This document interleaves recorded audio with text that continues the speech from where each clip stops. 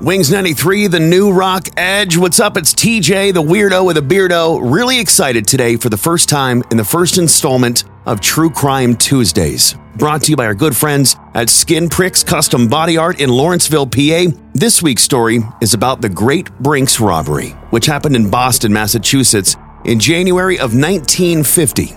A team of 11 men broke into the Brinks Security Depot and stole almost $2.8 million, almost $30 million by today's standards.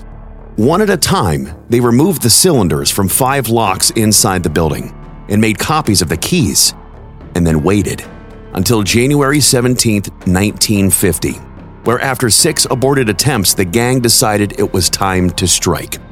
They dressed up in these navy pea coats and chauffeur's caps so they looked like the Brinks security uniform, and they wore these rubber Halloween masks with gloves and rubber-soled shoes. And 7 men entered the building with these copied keys, went up to the second floor, unlocked the doors, binding and gagging 5 Brinks employees, and walking out with about $1.2 million in cash and about $1.6 million in checks, money orders, and other securities. And the thing is, the robbery was so skillfully executed, and they left so few clues at the crime scene that it was called the crime of the century. Only $58,000 of the $2.7 million was ever recovered, and it wasn't even until 1956 that police had enough evidence to arrest and charge 11 people with the robbery, which is the largest robbery in the history of the United States until 1984. But that's a story for another day. And that is this week's True Crime Tuesday.